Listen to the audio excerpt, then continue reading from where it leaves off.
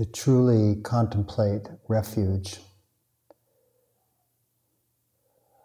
we need to not only contemplate perhaps what we're taking refuge from or what we're taking refuge in, but something even more basic.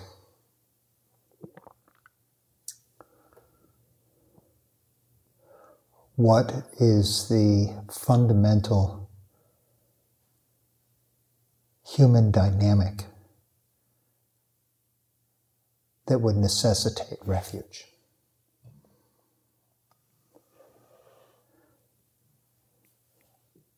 And I'd like to suggest that it's basic sensitivity, the sensitivity of the organism, of the body-mind.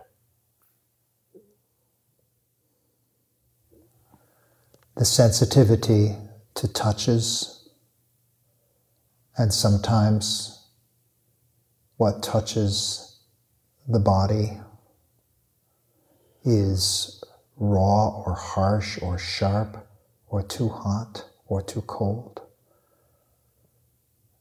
One can take refuge in this sense, perhaps in something as simple as clothing, shelter.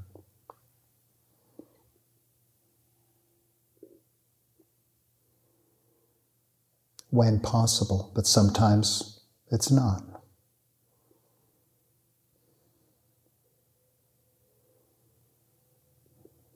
Not everyone could take refuge when the climate changes or when there's famine.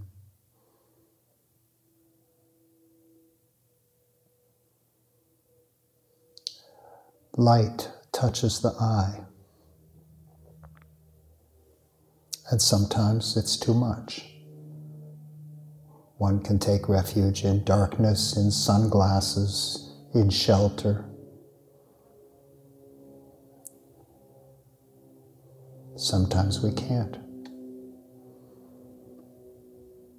Sensitivity to sound,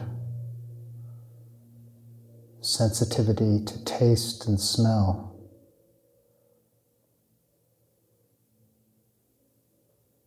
Sometimes we can take refuge, sometimes not.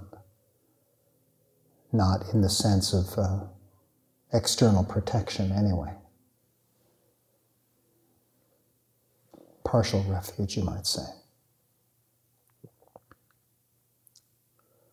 And what about that sixth sense, the mind? How sensitive is the mind? How do you take refuge from the noise and the harshness of your own mind?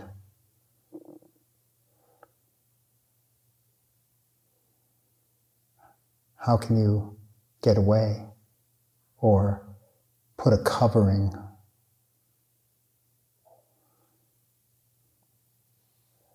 But we find our ways of dulling the mind, of obsessing the mind.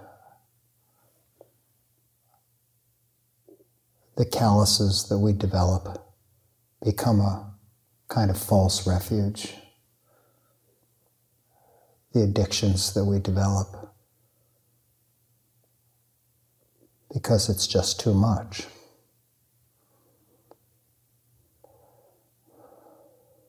So what is this sensitivity? And the particular sensitivity then, when what is seen or what is heard, or when the thought is associated with another human being or other human beings in our environment. When what touches the eye is the face of another who is perhaps suffering or who is angry and scary, or is perhaps who is so self-obsessed that they're lost and we can't find them and we can't find ourselves.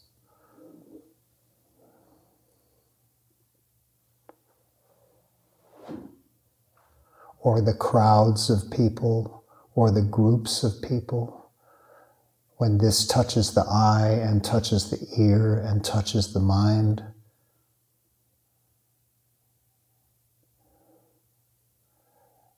And we can point to the insanity out there, or we can point to the insanity in here, but the basic dynamic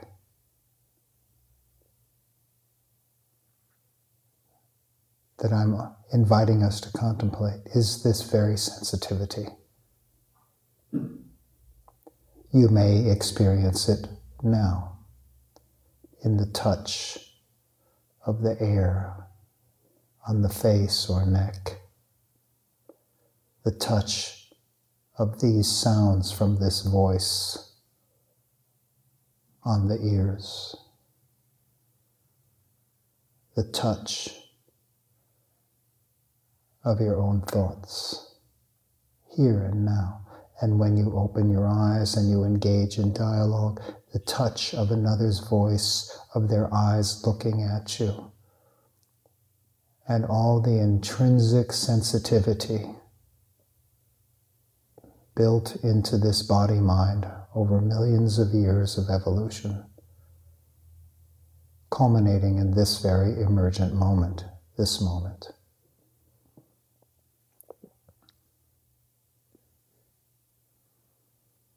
How is it for you to be such a sensitive being in a world not under your control, in a mind not under your control, a body not under your control? How is it to be so sensitive?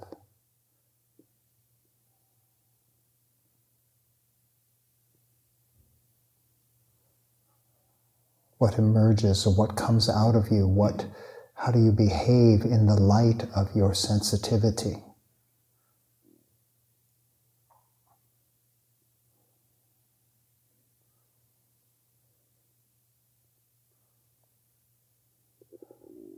I'd like to recommend that as you contemplate this, that you both let pause and relax support you. Notice that open will sensitize you to this moment even more fully.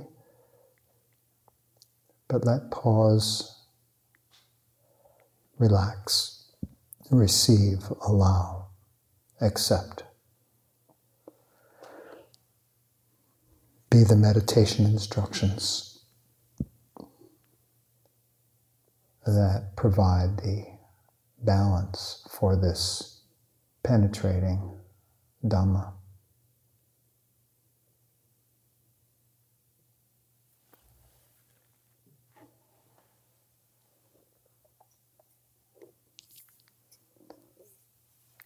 Basic sensitivity.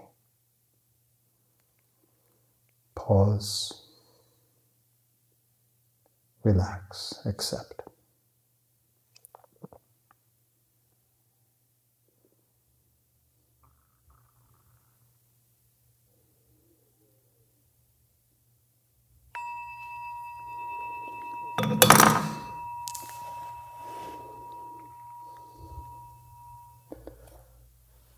Before we can touch what might be called a true or enduring or profoundly workable refuge or way of being,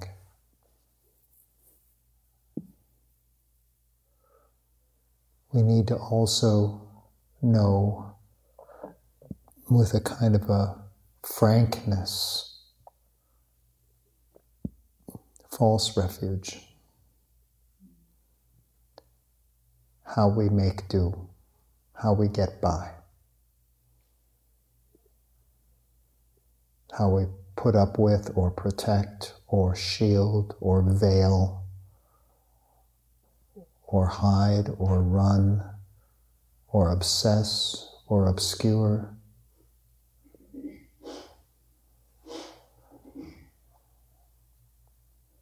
Insulate, disappear. You can find what's true for you. It may be operating right now, it might not. But if you touch it out in the world, if you're speaking the truth in the pause, you can touch the truth of it here.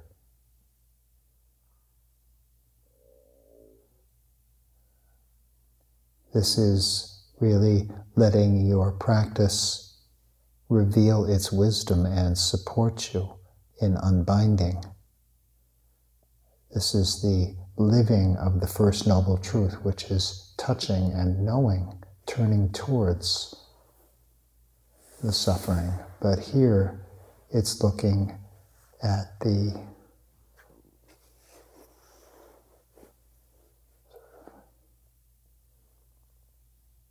first line of defenses that we create when we don't know better.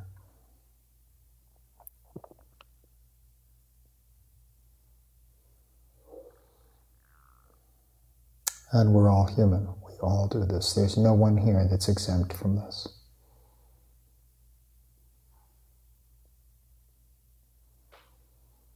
Sometimes it's extreme, sometimes it's subtle. Sometimes it might just be chocolate cake.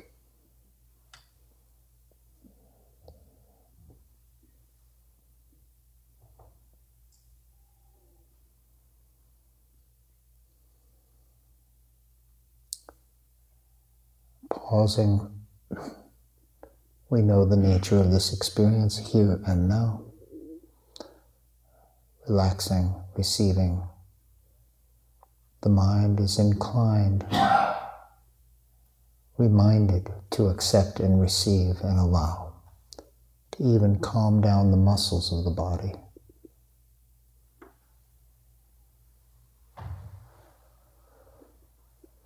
To meet the sensitive human experience as it actually is.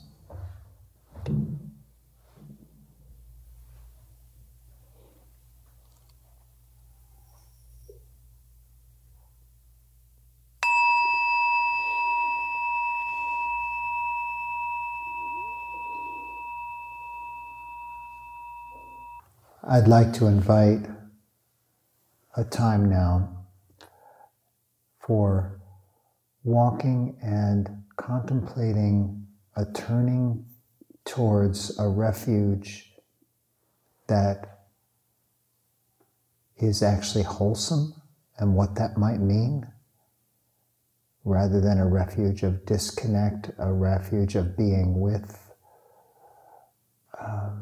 You could name it any way that you feel it.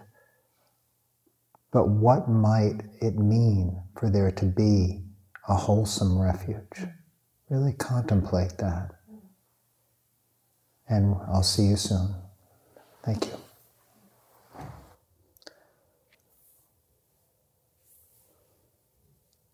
What is true refuge?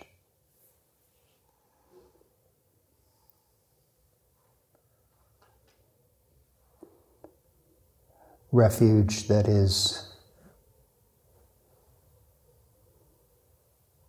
beyond the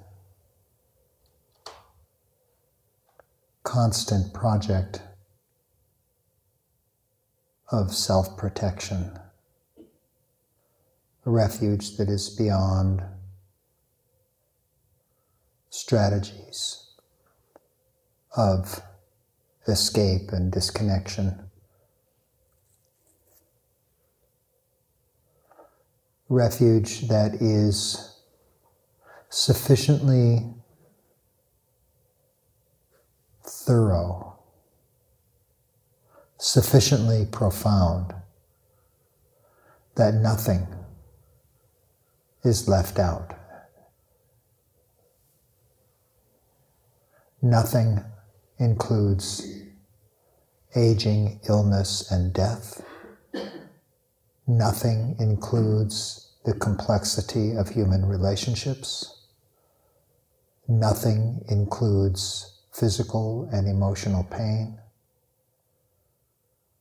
Nothing is left out. What is true refuge?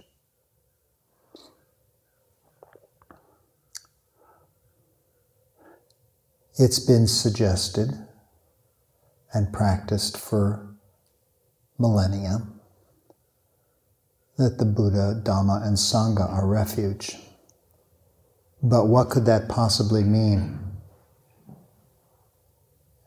in the light of our here and now experience? This life, this body, this death, these relationships, this sphere, this psychology.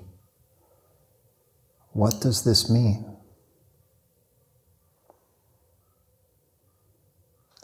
One of my teachers, Venerable Punnaji Mahatera, said to take refuge in the Buddha is to take refuge in the mind of the Buddha. What is such a mind?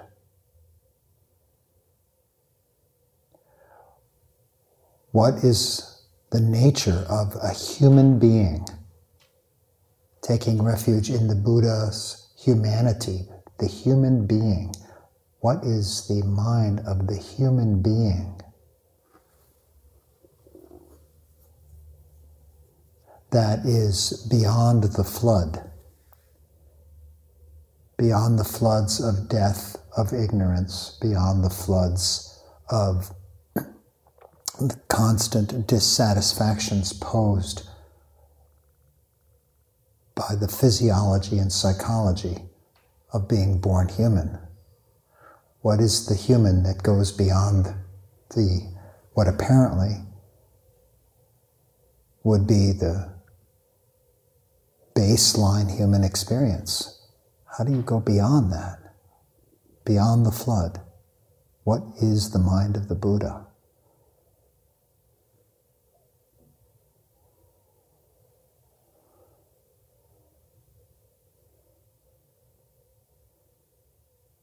This is nothing short of what is liberation, what is freedom. Is it truly possible? Was this person with a body, with a brain, with neurons, with oxytocin and cortisol, the whole works,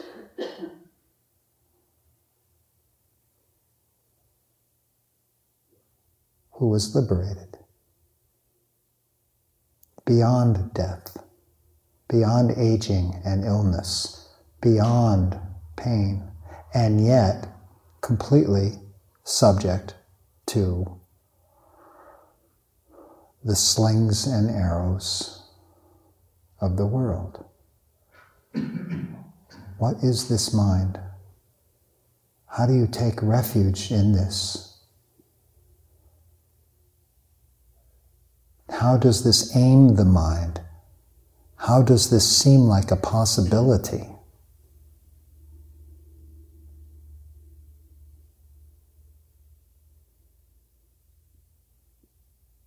Beyond all strategies of self-obsession.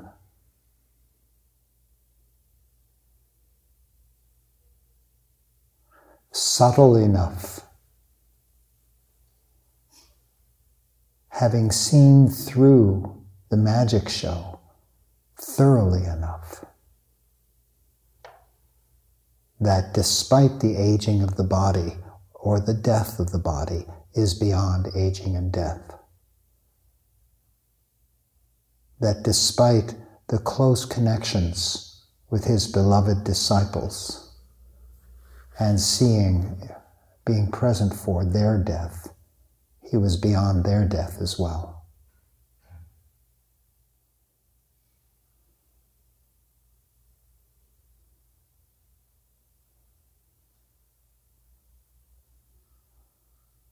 What is such a mind?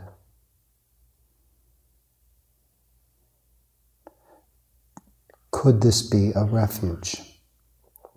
Is the possibility of liberation real?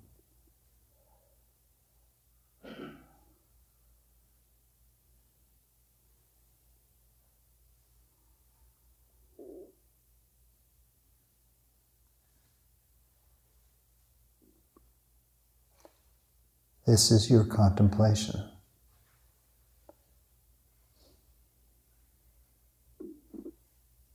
Allow yourself to have the gift of don't know mind. You don't have to have every rational answer, but can you find your way into and allow yourself to be confronted by such a human possibility as liberation, the mind of the Buddha. Sense your own mind as you hear me speaking. This mind, this body mind, this flesh, this mind here.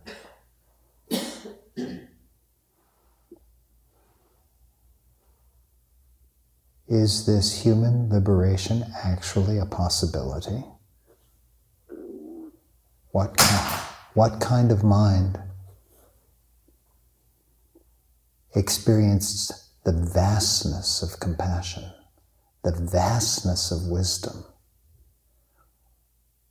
What kind of mind was completely free and yet walked around northern India for 45 years, being available to all kinds of people, from villages and kings and monks with problems, Sangha issues,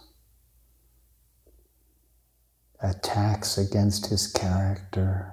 This was a true human life. And yet, it's put forth here and now to you as a refuge, such a mind.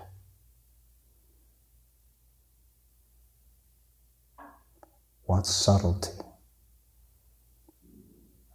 of insight is this refuge?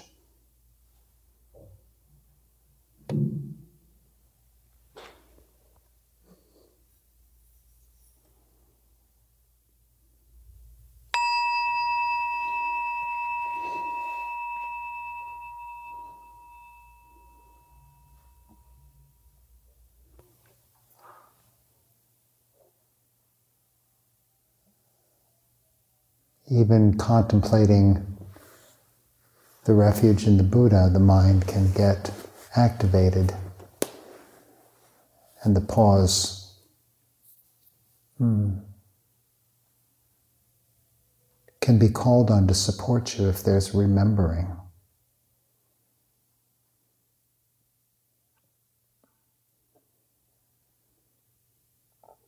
So this is just a reminder to let your meditation practice support you. Go beyond good conversation. Let it be meditation practice.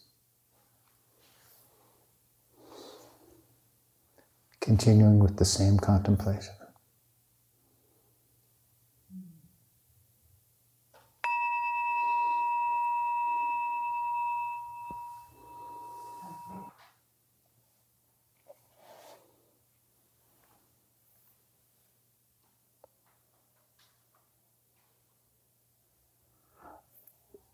What does it mean to take refuge in the Dhamma?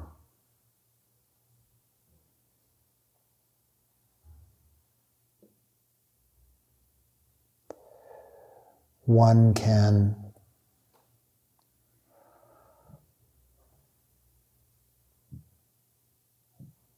call to mind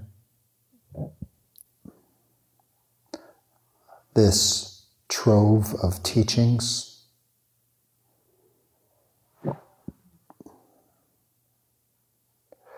but what makes this into true refuge? What takes it from another form, however sophisticated, of self-protection, an edifice of either concepts or even heartfelt surrender to a system of thought, but still a system of thought. Dhamma,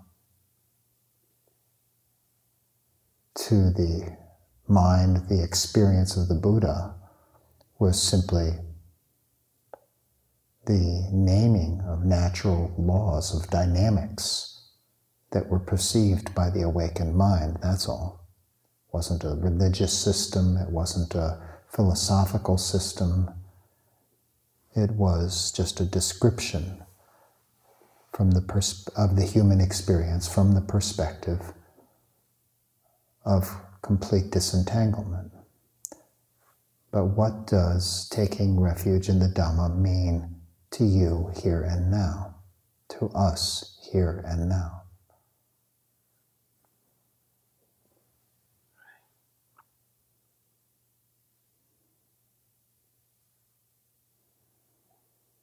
Perhaps there is some teaching that has touched you in such a way that it actually leverages you out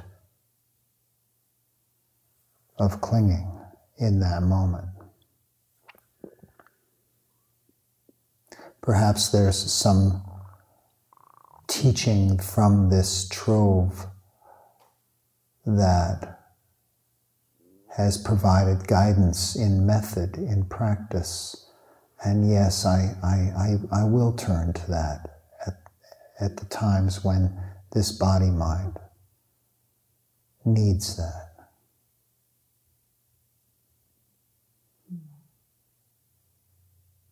Perhaps that there's some perspective on this life that in and of itself shifts for you how you relate to what you would otherwise run from, hide from.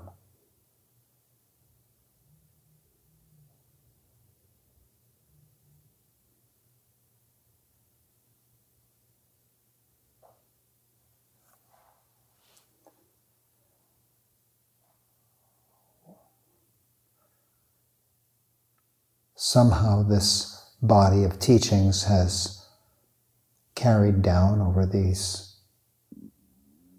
2,500 years in such a way that people are moved. Perhaps you are moved. How could such a thing carry through unless it touches human actuality sufficiently to stay alive? If it were just a philosophy or some kind of abstraction, it couldn't possibly survive. So where's the life in it? Where's the true refuge in it?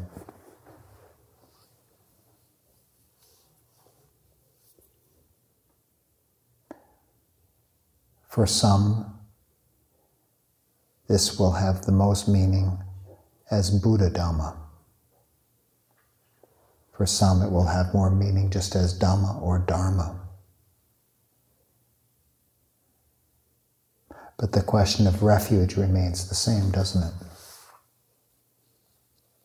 This sensitive human experience in a world of complexity.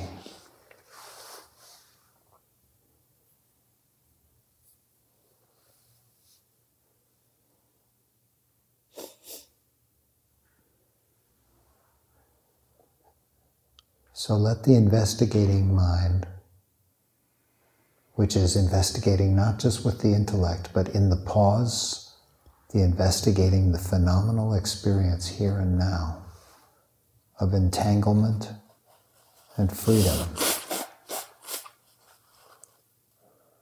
Let yourself be embraced by this question of refuge in the Dhamma.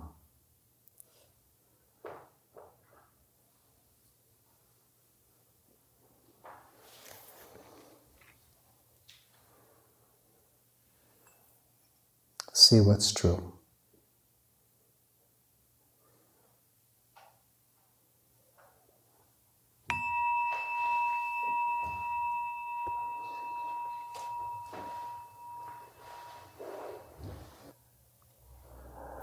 Whatever Dhamma may mean to you, whatever kind of refuge this provides, we're invited in this next contemplation to touch the relational dimension of it, which of course you may find alive here and now, I don't know. And that's refuge in Sangha. What does this mean in light of refuge in the awakened mind of the Buddha, the human being, the human possibility, this possibility, in light of the Dhamma, whether it's natural law or the Buddha Dhamma, but the vastness, the beauty, Sangha, spiritual friendship, the community of the awakened, the community that has carried the teachings in monastic form, and the community of fellow beings committed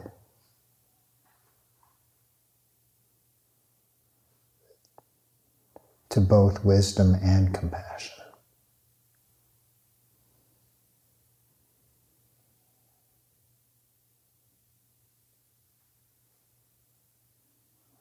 The relational dimension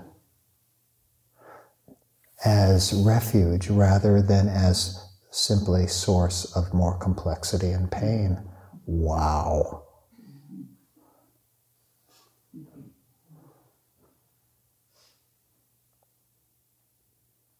Something in me wants to say this, so I'm just going to indulge myself. Put that in your pipe and smoke it.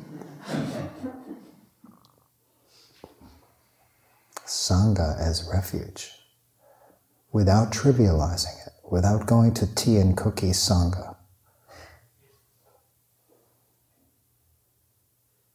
without losing the vastness of Buddha or Dhamma, or without losing touch with the essential sensitivity that we started with, without losing touch with the meaning of false refuge and where we could go with Sangha as false refuge. What is true refuge? Let yourself be awakened, challenged, enlivened, inspired as you explore together. Oh my gosh, together. Refuge in Sangha.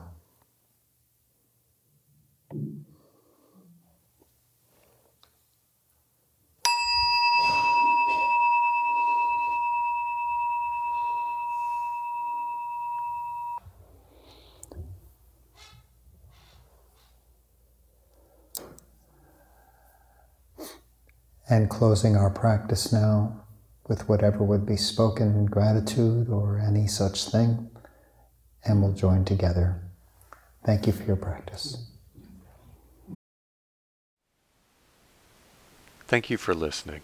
To learn how you can support the teachers and Dharma Seed, please visit dharmaseed.org/donate.